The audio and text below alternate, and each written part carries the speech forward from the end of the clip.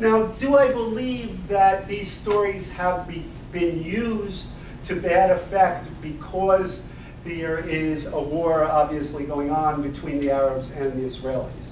I think that's a piece of the story. Sure, you can't deny that if there was peace between the Arabs and Israel, if somehow you could snap your fingers and make peace, then it would be easier to address the anti-Semitism problem. On the other hand, the reason you can't make peace is because of the anti-Semitism problem, in my view. And I'll come back to that a bit later. Now, many in the Muslim community who let this stuff pass, who should know better. And I think that that is because they fear ostracism from their more radical peers. I think it's because in some parts of the Middle East, to stand up and say, you know, I think the Jews have a point, could be a fairly dangerous thing to do. And I think that I don't envy somebody who has to make this battle on their own. And I think that explains why a lot of the more reasonable voices are coming out of the West. But even here, it's not so easy. Now,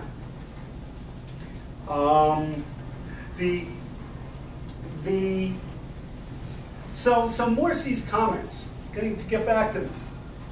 Why were they news? Isn't this, and that sometimes you actually hear that used against you. When you're trying to bring attention to this problem, I sometimes hear the first line of argument is, well, it's not really a problem, it's not really anti-Semitism. And then, when you convince them that it is, then they tell you, well, everybody knows that there's this anti-Semitism, so it's not news.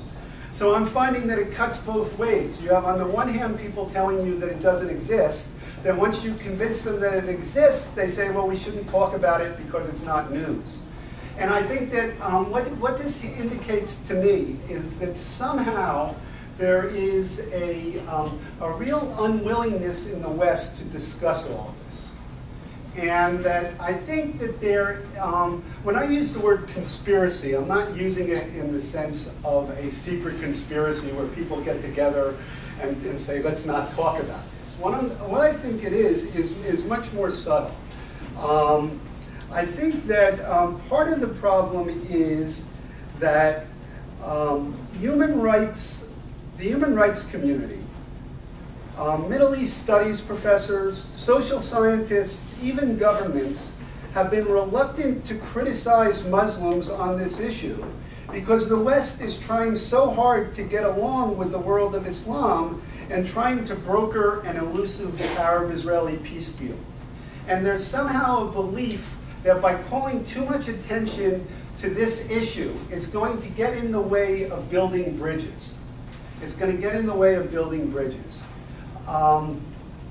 I ran into this with Noni Darwish, who is an Arab woman, an Egyptian, and that when I don't know how well known she is, but she was the daughter of a martyr for Islam, or someone considered a martyr, who had been killed by the Israelis. And so when she grew up, she was given special honors in Egypt as the daughter of a martyr, and she was treated, she and her family were treated fairly well by the Egyptian regime. But as she grew up, she became very dissatisfied, firstly, with the way women were treated, and then secondly, along the way, she started to think that, that Israel perhaps was not so terrible. So anyway, she moved to the United States. She ended up converting to Christianity, forming a group called Arabs for Israel, and writing a book called Now They Call Me Infidel, talking about how she had once been called this honored daughter of a martyr, but now she's called an infidel. And in there, arguing, among other things, that there's a tremendous amount of anti-Semitism in the Muslim world.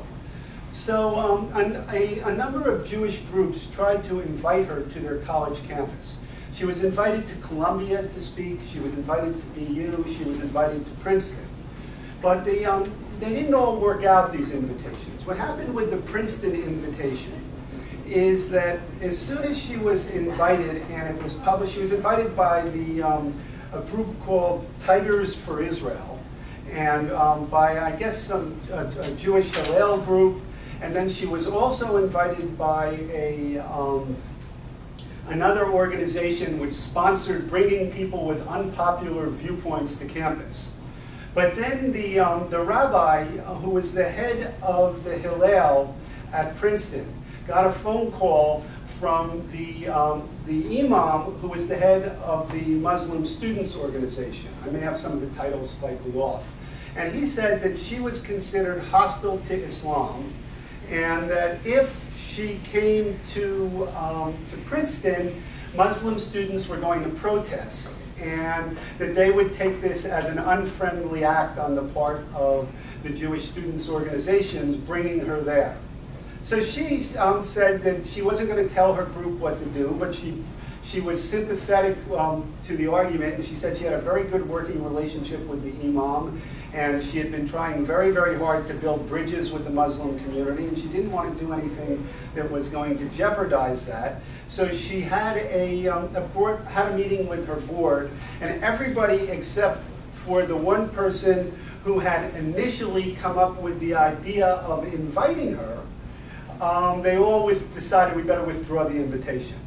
So they withdrew the invitation, and she was told that that the Jewish groups don't want to invite her anymore. So as soon as the Jewish groups decided they didn't want to invite her anymore, then what happened was that the group that was going to sponsor unpopular viewpoints on campus, they decided, well, we don't want to invite her either anymore. And then what happened is that the Republican student organization said, well, we want to bring her.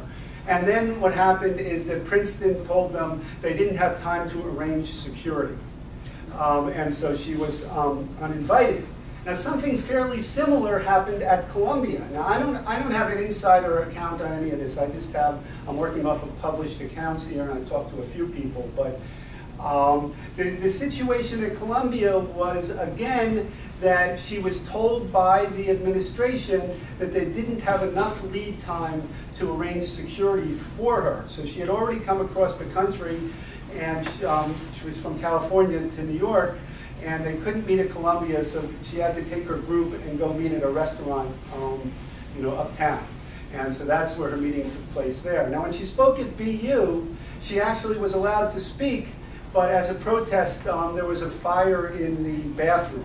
And and at least it was described by some as a protest associated with the event. So she is pretty much regarded, certainly by the left, as persona non grata. Now, I might add that her second book, where she talks about Islam, she is very critical of the religion. And she is not just critical of radical Islam, she's critical of Islam as a religion. She's not, in my view, racist or bigoted. She's being critical of it in the same way that a convert out of a religion, someone leaving Judaism, someone leaving Christianity, who wants to make their arguments about what they found unsatisfactory about the religion. So that's part of it there. Now, I'm running out of time. I want to make a couple more points. One is, why does all this matter? Why does Muslim anti-Semitism matter? Obviously, this is a reasonably small crowd. This is not something that most Americans feel particularly engaged by this issue. The body count is pretty low by 20th century standards so far. We have Daniel Pearl, the Chabad Center in Mumbai, I would count, the plot against the synagogues in the Bronx, the attack on the Jewish Federation building in Seattle. There's a guy, Warren Weinstein, who went over to help Pakistan with its economic development, and he was kidnapped. And as far as I know, he hasn't been released. They kidnapped him because they sent a message out, we've got the Jew. But anyway, so there is a body count, but it's a relatively low one. One thing to keep in mind is that when this anti-Semitism exists, it is not first and foremost, or not even only, real Jews that they're talking about. the belief of the anti-Semites is that America is in the hands of the Jews. And so you find that anti-Americanism is a very close cousin of anti-Semitism. It always has been. It was with the Nazis. It was with the Soviet Union. It almost always is a pretty close cousin of anti-Americanism. And so you find a guy who attacked Fort Dix, for example. He said, well, my first choice was to kill some Jews. My second choice is Fort Dix. And then you have many non-Jews who are thought to be Jews. So David Letterman, for example, received threats because he was a Jew, which he wasn't. And when Lara Logan was sexually abused in Cairo by a large crowd, they screamed beforehand, "Get her, she's a Jew."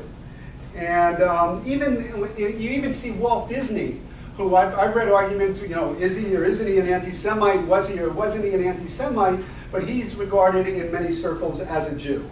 Much of the US government, you see all sorts of government officials, they say the Jew this guy, the Jew this guy, and the guy is not Jewish. So that what we're talking about here is a complex of hatred that extends to Americans, it extends to non-Jews, and it's important to keep in mind that there never has been an anti-Semitic movement that was otherwise progressive.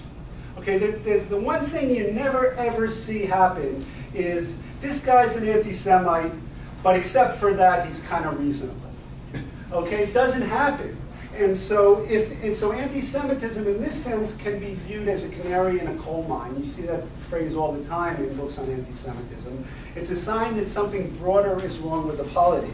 The other thing is it is certainly a sign that there's something wrong with the anti-racist community. If you look at all the people who study all the textbooks on prejudice and discrimination, they don't even mention the issue. It's not even mentioned. I did a search of the social science literature for studies that deal with Muslim anti-Semitism. I did it back in 2003. There was almost nothing. Since then, I've found maybe a handful of articles, a few books, but the community of social psychologists that was so important in combating anti-black racism, so important in combating so many other forms of racism. The social scientists, and I pride myself as coming from this community of social psychologists, they have nothing to say about this. There was one article that was published, and there's one research team with Lee Jussum and Florette Cohn operating out of Rutgers and College of Staten Island. It's done a couple of articles. There's very, very little of this type of research which is being done.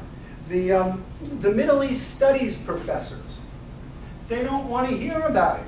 They are apologizing left and right for the anti-Semitism and apologizing left and right for Islamism and other forms of extremism. And then in addition to that, the human rights community. You find that the organizations that ought to be taking a lead, you have the Jewish organizations, some of which are doing a good job. The Anti-Defamation League is doing a good job with this. There are Jewish organizations which are doing it, but the general anti-racism, anti-prejudice organizations don't want to hear about this. Now, I might look at some, very, very briefly, just enumerate some of the counter-arguments. I won't have time to address them, but I want to list what they are and tell, in a word, what I think is wrong.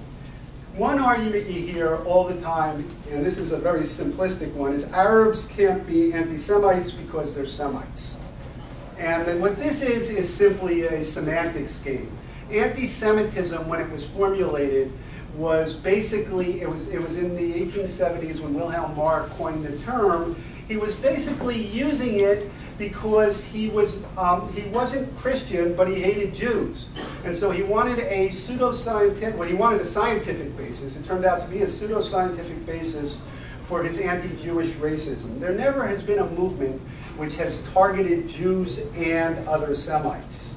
But in any case, change the name if you want. Call it Jew hatred, and then that argument goes away. Another argument is Muslims don't hate Jews, they hate Zionists and or Israelis. And here, if you look at the actual content of the anti-Semitic statements, you will see that the references are to the evil in the Talmud, the evil in the Jewish Bible, the evils that existed way before the Zionists even came onto the stage, and they see Zionism as a consequence of the nefarious Jewish character. Another argument is all criticism of Israel is not anti-Semitism. The answer here is of course not. Criticism of Israel is a perfectly legitimate type of political criticism when it doesn't cross the line into anti-Semitism. Okay? But that doesn't mean that just because you are also criticizing Israel, you are free from being charged as an anti-Semite. Another argument you get is there's a little unavoidable spillover from the Arab-Israeli conflict. It's unavoidable. That because of the war, you're going to get this sort of thing. And I think that just disregards the whole history of what went before, if you think it's just coming out of the Arab-Israeli conflict. Another one, how would you expect people to react to all those Israeli transgressions? Well, here you have to refute this, you have to get into an argument about whether the Israeli transgressions somehow were of such an order as to merit the level of hostility and hatred that you see, and just what were these transgressions. So there's not a quick answer to this, but there's an answer because, first of all, even if those transgressions existed, it doesn't justify anti-Semitism. The argument that Islam has always provided historically provided a welcoming home for Jews. Well, Jews historically were considered dhimmis, or second-class citizens, and that they had to follow all sorts of rules that were discriminatory, and that this is just a misreading of history. Another one is to say it's historically inaccurate to say that Islam, the religion, contains the seeds of Jew hatred. Well, if you're going to argue that this is historically inaccurate, then you certainly have to make that argument, and the way Tarek Fatah is, and you have to go through all the seemingly anti-Semitic statements and show how they're not really anti-Semitic. And I don't see that happening very much. The real propagators of serious anti-Semitism are Christians, and the right wing in the United States. Well, there certainly is very serious anti-Semitism coming from the militia movement, the extreme right. They talk all the time about Zog, the Zionist-occupied government. Those guys are pretty bad, but I think that on the basis of the evidence, you would have to say that the larger threat is the threat coming from Islamic anti-Semitism, and it's not an either-or proposition in any case. That I'm painting with too broad a brush. And here I'm arguing that I'm not painting with too broad a brush. I am totally on the same page as liberal Muslims, as truly liberal Muslims. Bassam Tibi, I may disagree with him occasionally with some of his views about Israel. Tarek Fatah, I sometimes disagree with some of his views about Israel here and there. But basically, these are guys who see more or less eye to eye to, Khalil Muhammad at San Diego State and Irshad Manji. They're not mainstream figures in Islamic theology, but they are people who consider themselves believing Muslims, and they have come up with essentially similar conclusions. Another one is nice people don't criticize other people's religious beliefs. Well, this is tricky because I'm not by nature someone who likes to criticize other people's religious beliefs, and I think we're better off in a world where we give everybody a lot of room for their religious beliefs. But on the other hand, when religious beliefs are used to justify hatred, then you can't criticize the hatred without also criticizing the religious beliefs. Nobody would argue that Jews did not have a right to criticize Christian theology when it was anti-Semitic. And another argument is, well, shouldn't we be talking about Islamophobia in the United States? And I think that in many ways we should. I believe that Islamophobia I think that word is not a good word because it implies fear, but I think that bigotry against Muslims does exist in the United States. And I think that if I were given, do I think in the United States that I experience a warmer reception as a Jew than a typical Muslim does? I think the answer is that I do. And I think that if there's policing to be done in our own home, if there's, if there's improvements, if there's a battle against that type of bigotry, then I think that we have to be a part of that too, but that doesn't negate the fact that this other issue is out there. Criticisms of Islamic anti-Semitism are Islamophobic. Well, I think that is ridiculous. Where the anti-Semitism is coming from is where you have to criticize it. And that aren't Jews just as bigoted against Muslims? And here, I think, if you actually look at the evidence, you will find that Jews do not score as more bigoted than other Americans or Westerners against Muslims. They actually have, on most forms of tolerance, Jews score higher. I have seen one survey in New York City. When you're comparing Jews to other New Yorkers, who are, of course, a very liberal community, the Jews slightly scored more anti-Muslim.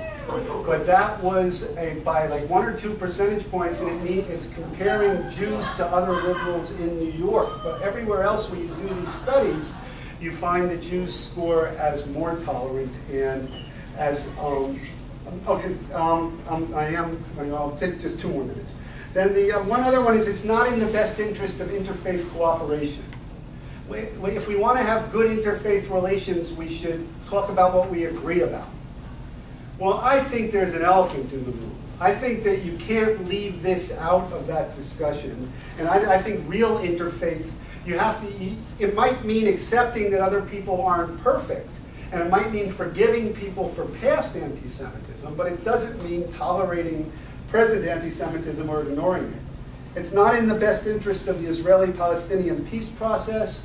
Well, here, I think a lot of the reason that we have this conflict going on is because the Muslim world had great difficulty tolerating the Jews' emergence from dhimmi status. The Jews were treated reasonably well as long as they stayed in a subordinate role. But when Jews emerged as an independent nation, that contradicted some of the deepest beliefs of Muslims, because in the Muslim world, the reason there was not so much hostility against Jews as there was in Christianity is the Muslims believed that they had already defeated the Jews in the 7th century, that Muhammad had put that issue to rest. Jews were weak, and Jews couldn't defend themselves, and Islam had triumphed. And once they triumphed, there was occasionally room for magnanimity, but the Jews had to stay in their designated role. And I think that when Jews emerged from that designated role into independent statehood and when they then started winning wars, it was just too much to bear, and I think that fueled some of this anti-Semitism. So anyway, I think it's the whole thing, just to summarize, if you're asking me what can be done, I don't have a good answer. And I do think this is a litmus test for the West. I think it's a litmus test for the left. I think it's a litmus test for the right, for the government, for human rights organizations, for the UN, for Europe. Remember, there's never been a movement that was anti-Semitic but otherwise reasonable. And so it's a challenge not only to Jews, but to all Americans.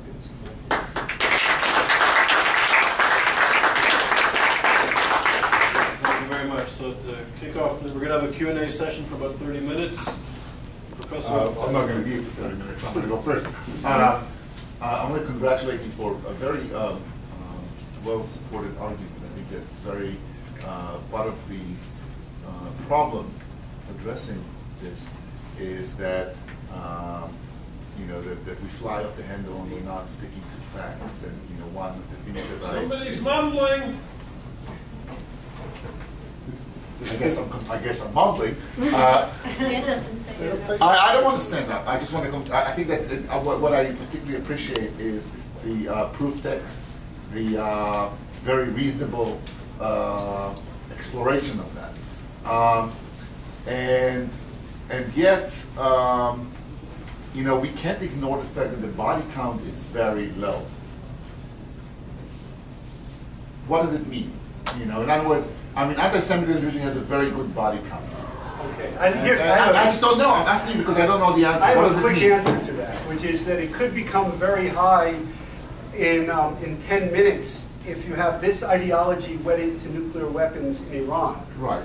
And that if you find this mindset, once it becomes wedded to the means of destruction, you have the ideology of mass murder here without the means of mass murder. I think the reason the body count is low is because the Israeli army is strong, because the American army is strong, and because the Iranians don't have nuclear weapons yet, and because the Hezbollah rockets thus far haven't hit their targets. And I think that it's because the terrorist movement has not caught on in the West. So I think that the ideology here is very dangerous, and it is a confluence of fortunate events so far which has kept the body count low. It's not it's not self-contained or self-limited. I think that the body count would be much higher if there. And there's also no access to Jews because the massive amount of Jews have left the countries which have the most anti-Semitic ideology here. So so I think that this is an ideology which has proved its potential in the past, and that the fact that the body count is low now doesn't mean that it will remain so. Hi, so my name is Meredith Mandel, and I actually used to cover Patterson, New Jersey, for the record, so I think I'm kind of interesting that we kind of were on the same turf. Yeah. I have just two questions. One is, I'm curious, since you are from that neck of the woods, I mean, we know Passaic County is home to one of the largest Muslim populations in the country. You know, I think there's like Detroit, Michigan, and then Clifton, Passaic. So I'm curious, like, how your students, who I'm assuming many come maybe from Muslim backgrounds, have received you and your book and sort of. Okay. And then two, as a journalist, you know, I'm really concerned about Al Jazeera coming to America now. They're hiring 100 new jobs in New York, and I'm just wondering if there's going to be more, if you know if there's going to be more monitoring of Al Jazeera as a media outlet, because I feel like that their bias is quite anti-Semitic. Okay, let me answer the first part. First of all, one of the places where the Protocols of the Elders of Zion appeared was in a local Patterson Arab newspaper, and that they published it right then and there. And then when they asked the editor, well, you know, this thing has been declared in 4 courts to have been a forgery, he said, well, I'm not really passing judgment on it. I want my readers to decide. So, but as far as the question about my students is interesting, because I am impressed by the diversity of the Muslim community, and I am impressed by the fact that I have had many students who, and possibly it's because as a professor you have the ability to frame an argument, to frame a discussion, but the many students who have been reasonably responsive, who have been, I try to present my arguments respectfully and fairly, and I find that when I do, I have not encountered, for the most part, hostility from students. Now, I think some students may avoid my classes because it's pretty clear what I write about. You know, the reviews of my books sometimes appear on my door, being as vain as other authors. But you know, so they know who I am, and they may avoid my classes. But Muslim students I've dealt with, I run an honors program. I've had students working with me closely. It has not been an issue. There has been one occasion where, and this was after Israel assassinated one of the Hamas leaders, I think Yassin.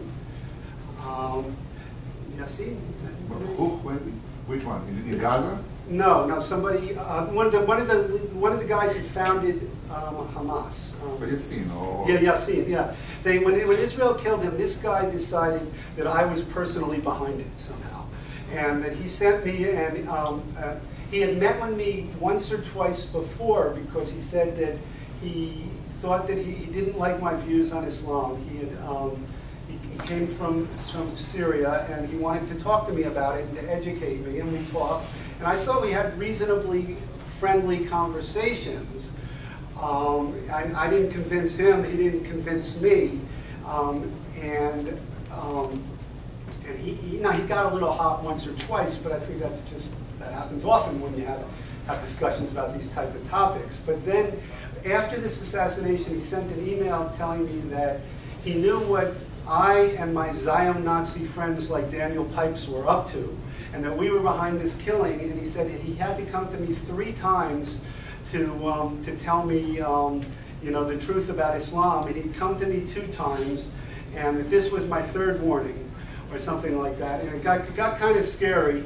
But then we had the police look into it, and when they looked into it, they said that they concluded that he was religious and he had his political opinions, but he wasn't dangerous. And they turned out to be right.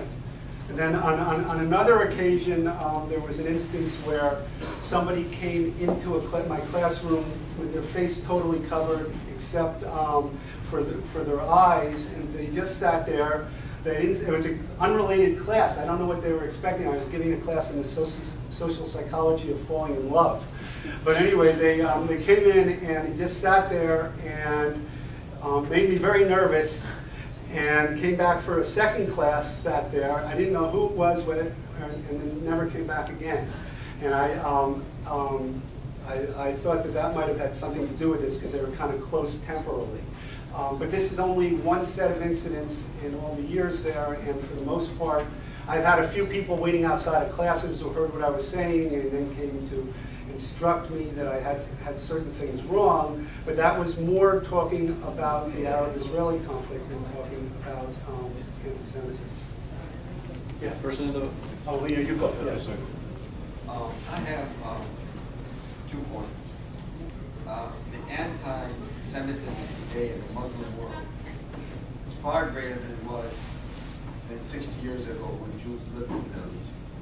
And this is partially because there are no more Jews practically living in the Arab world. Because 850,000 became refugees and left. And the ordinary Muslim obtained his information, or her information, from the radio and the propaganda and the television and so on. Recently, I have an uncle who teaches at City College. He helped an Iraqi Muslim in his graduate program, and the man did say that, we didn't know that they were good Jews. I mean, that's how far the isolation has become. Okay. Number 2, we really have to ask ourselves, how did this anti-Semitism increase over the last 60 years? Okay, we can say yes because of the Palestinian refugee problem, but at the same time, neither the Western Jewish community nor the Israeli government publicized there were 850,000 Jewish refugees from Arab countries, which I happen to be one, but that's beside the point. And the 3rd point I'd like to make is I did meet some people from the United Nations and from the West Bank, and they were complaining to me that Israel took their land and left them in their house. And I said to them, well, I'm sorry, I can't really help you because we lost our land and our house. I said, but here's the difference. We knew we're never going back, whether we settled in Manchester, England, Australia, the United States, or Israel. We had to make our bed there, and we got on with it. And as long as you think you're going to go back, you're going to be always in between, and you'll be dissatisfied. Anyway, that's... I think your points about the lack of contact now, that there's no longer any human contact to counter propaganda, and so people are now forming their opinions based solely on propaganda. I think that's a good one. And I think that the plight of Jews from the Arab and Muslim countries, of course, needs to be widely publicized. Now, why 60 years ago? I think that the question is, it's really a conflict over land. And if it's a conflict over land, it should be something that you can settle. A conflict over land, the cost to both sides has been immense. And so logically, you would want to settle this and move on. If there were lawyers involved, they would say, let's settle it. Why do we need a messy trial? Okay, now this is a trial which has caused so many lives, so much destruction. So that leads me to say that we should look for some psychological reason. There's something irrational going on here which is perpetuating it. And I think that has a lot to do with the fact that the Muslim world has suffered a lot of blows over the last few centuries, and that these blows in the prestige of Islam and in the power of Islamic countries, that even the Ottoman Empire diminished in its power very rapidly. So by the time you get to the emergence of Israel, you have Muslim collective self-esteem pretty low. And then you have nationalist movements that have let down the Arabs and other Muslims left and right, and you have all sorts of failed dreams. You have a failed dream of Pan-Arabism. You have all sorts of things going wrong, and at the very same time, you have the Jews emerging into a new positive vision. And that these were the Jews which the religious tradition had taught were a defeated entity, and were so far beneath Muslims that they were beneath notice. And now emerging as an independent nation and then winning a war, the frame of mind wasn't there to say, let's cut a deal. Logically, you should cut it. Even after you lose a war, you want to cut a deal. And you might want to hold out for better terms, but the terms would have been there had they insisted. And so why didn't they accept the deal? I think it was because it would have required a narcissistic injury at such a level, a collective injury to the self-esteem or the sense of self-worth that would have been too hard to bear. And that's at least, I think, part of it. I'd like to ask you a question. Yeah. So this is a good explanation from a social psychological perspective, social psychology. So I study ideology. From an ideological perspective, is it really sort of this trauma, narcissism, and going on, or is it sort of an Eastern perception of history and of time? Our sense of time and space is very quick. Michael Jackson is an old-time singer. He's no longer cool. Popular music trends change very quickly here. Their sense of time and space is different. And ideologically, politically, for a non-practicing Muslim to have self-control, to have self-determination over Islamic land is a sin. It's unacceptable. And the rise of radical Islam, of political Islam, which is anti-Western, is rising with the help, as you pointed out in your lecture, by Western interests. So how is it possible that Muslim Brotherhood can't make peace with, it's not just the Jews, with any entity that is a non-practicing Islamic state that insists on self-determination? What if there had been some responsible leaders in the Arab world, or and that they had, and then instead of getting Nasser, they got somebody who really wanted to build the country without the hatred and to move forward and to cut a deal. At a critical point, he had enough power that he could have pulled something like that off. And I think a key judgment like that, a key move like that, and you wouldn't be hearing so much from this this tradition going way, way back. I think that there could have been an intervention like that. Or what if instead of or the Shah tried to modernize, but he did it in a very heavy-handed and brutal way in Iran. But what if somebody had managed to pull that off? They were getting close to a more modern perception. Then I don't know if we would still be thinking that this was so inevitable that this old-time mentality was going to. So you go ahead. No, I keep forgetting. You do it. Is there not a excuse me, the woman in the blue sweater? And, sorry. Maybe you both could comment on it. I'm a graduate of Yale, so I went to some of the events that you had held there, and then the institute that you headed up was closed at Yale. And I worked at Columbia Hillel and a number of years ago, and there's been a lot, the legacy of Edward Said and other things on campus that became rather extreme. I also lived in Iran and taught the Jewish community there. I'm just curious, the social psychology of the faculty at universities now, Jewish, non-Jewish, the whole atmosphere of dealing not only with the Arab-Israeli conflict, but even acknowledging that anti-Semitism exists, and it's not so much in the United States than in Europe and elsewhere. If both of you could comment, it seems to me that if you were a liberal arts professor on some faculty, you would be intimidated about giving some of the talks that you're giving right now. the fact that you're in psychology or the medical faculty or others are more immune from criticism from their fellow faculty members than if you were in the arts and sciences area. It's a disturbing trend, so could you comment on it? Okay, well, just to say first, absolutely what you just said. I mean, the political science department at my college invited Norman Finkelstein recently and unanimously voted to sponsor the talk, and the provost of the college also sponsored the talk, and the Gandhian Peace Forum sponsored the talk, and this is a guy who thinks Hezbollah has a progressive vision.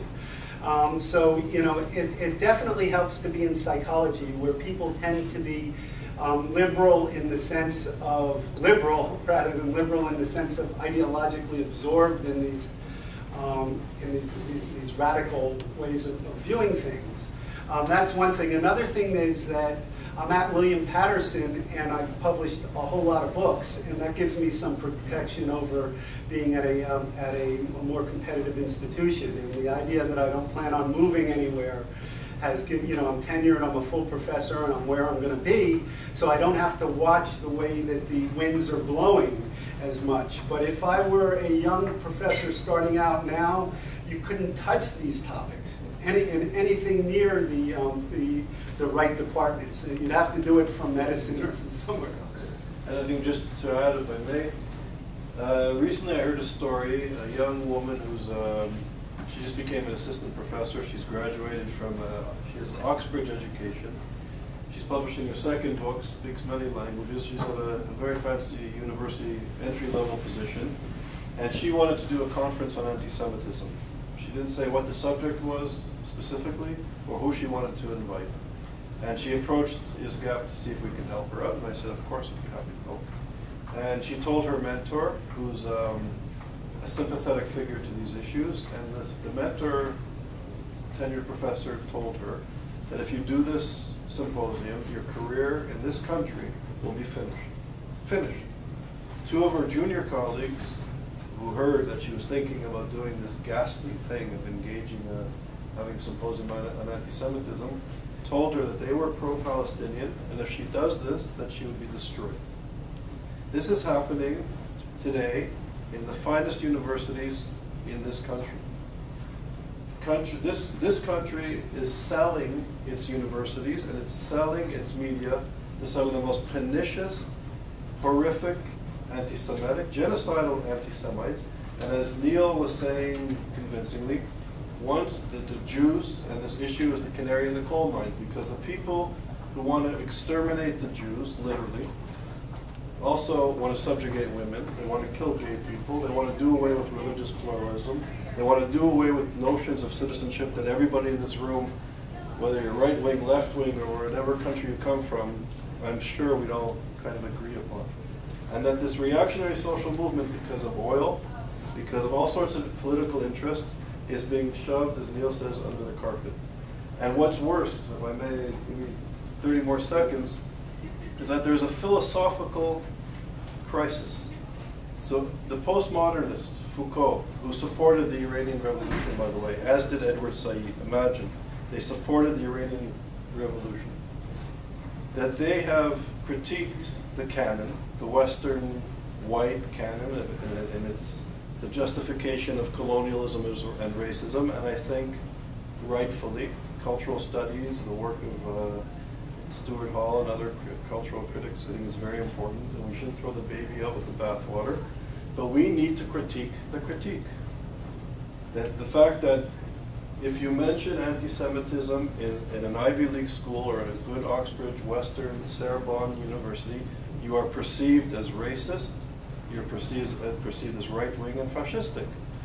And the mainstream academic critique, if you go to the best school of journalism, the best social science schools, you are trained because of this postmodern Edward Saidian canon to perceive Israel as a racist apartheid state.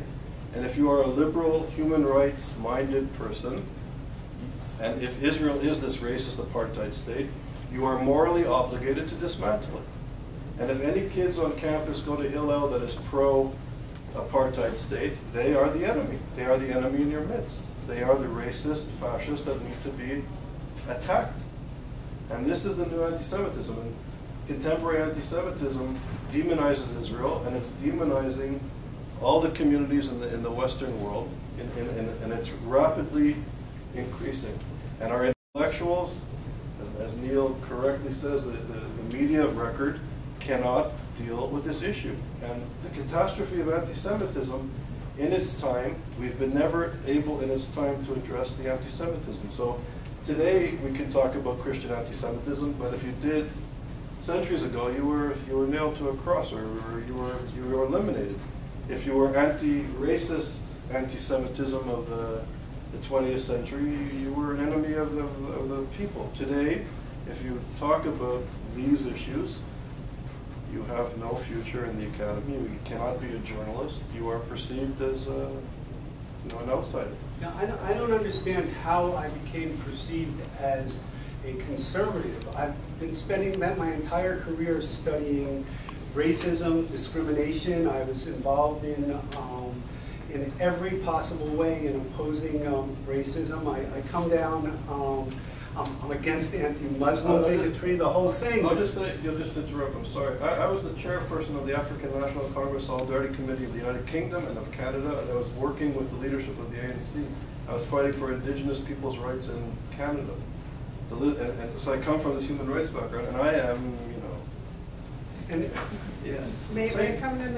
I'm a student at Yale who went to the provost at my last reunion and say, why was Charles Small's outfit, why was this gone from campus? Partly because they had a conference that had to do with Iran and anti-Semitism coming out of Iran. And I've lived in Iran, I taught the Jewish community, and there was anti-Semitism coming out of Iran, but the academy can't face it. It's a very worrying concern because many of my friends who are not on campuses in my age group, moderate Jewish people, have no idea what's going on with the liberal arts faculty at universities now. And we are not conservative people, but the label will be applied to you because that will delegitimize your voice on campus. And it's very, very concerning because it's a trend that I think that's financed, and I think it's a trend that will continue. And it's a very concerning one. Agreed, unfortunately. So the gentleman with the keyboard. Yes, I really appreciate that you're bringing a psychological perspective to this issue, and I wanted to just check out with you David Price Jones and some of the stuff that he's written around the issue of honor. I think it's very hard for Western to understand this, and if I'm not asking too many things at once, I am really struck by these people that I would call at some level Muslim dissidents. Nomi Darwish and Ayan Hirsi Ali are they're now apostates in a sense, but then you've got people who are still inside the fold. Is it surprising that we don't have more Muslim dissidents or people that are willing to speak out, considering that there are 1.2 billion Muslims in the world? Or maybe this is just how being a dissident is in the human reality, regardless of the cultural or religious group. But if you could talk about from a psychological perspective, maybe why we don't see as many dissidents as we would like on this issue. Well, I've got to believe that there are a lot more than you see and hear, and that you do hear a lot of people who speak very reasonably about these issues privately. So I think that among people, and at the end of my book, I do an analysis of Muslim enemies of anti-Semitism, and I divide them into a lot of categories. There are some who object just to the term bigotry, to the term anti-Semitism. They say we're not anti-Semites, but then in every way they look like it. They just don't like the language. Then there's everything from that to genuine opponents of anti-Semitism, and there's all the gradations along the way. But I think that in terms of genuine enemies of anti-Semitism, there are a lot. But that in any large group, particularly when you're talking about in the Middle East, it's hard to talk against the majority. It's not an open society. It's not a place where open debate is tolerated on this issue. You're going to be viewed as a traitor. If you're going to be, and when you add in, when you kind of superimpose the Arab-Israeli conflict on top of it, if you say that you're against anti-Semitism, it could sound like you're pro-Israel, and if your country is anti-Israel, then you're like a traitor against the state. So I guess, you know, I think there's a lot of psychological forces which are keeping people who are genuinely liberal from expressing their concern. Now, I have seen analyses of the liberals in Egypt which have argued that there's even there was an article in the Wall Street Journal, a series of articles, which was saying that even among the liberals who were, this was prior to Morsi's emergence as presidents, but even among the liberals who were competing with him, there was a fair amount of hostility to the Jews, but there's also a fair amount of people who are uncomfortable with it. So I think it's out there. I think people aren't expressing it that much, and I think it's partly because if you become perceived too much as a friend of the Jews, then the crazies who are out there, the real extremists, could target you. So, I'm sorry, we have a strict limit to end at 8 o'clock. I just realized it's a few minutes after 8, so we're going to have to end it here, unfortunately. So, Neil, on behalf of everybody, thank you very much. It was a wonderful meeting. If anybody would like a book, I have them up here.